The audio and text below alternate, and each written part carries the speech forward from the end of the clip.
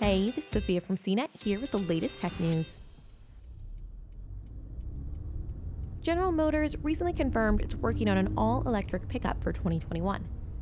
Earlier reports suggested this EV truck will also relaunch GM's defunct Hummer brand, and as it turns out, those rumors were true.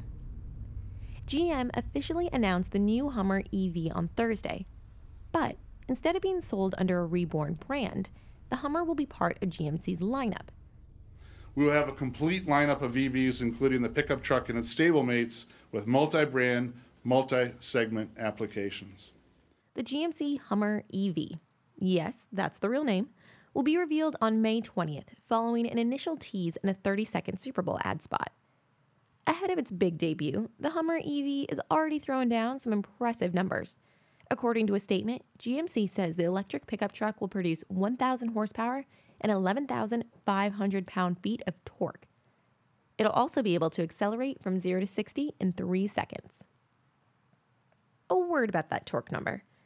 GMC is referring to axle torque, or wheel torque, which is different from the power being produced from the electric motors themselves.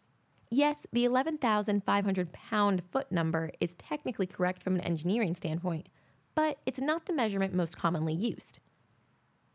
Let's get back to the ad.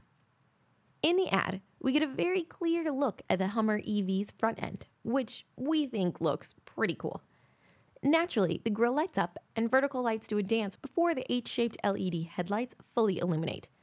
Maybe it's an indication of the level of charge when the truck is plugged in. The Hummer EV will go on sale in fall 2021 and will be produced at the company's Detroit Hamtramck plant, which was kept open as part of the UAW's recent labor contract negotiations.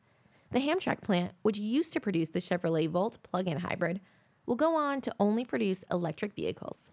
Our electric vehicle program is unmatched in the industry in terms of our combination of advanced technology, flexibility, speed, and scale. For more of the latest tech news, visit cnet.com.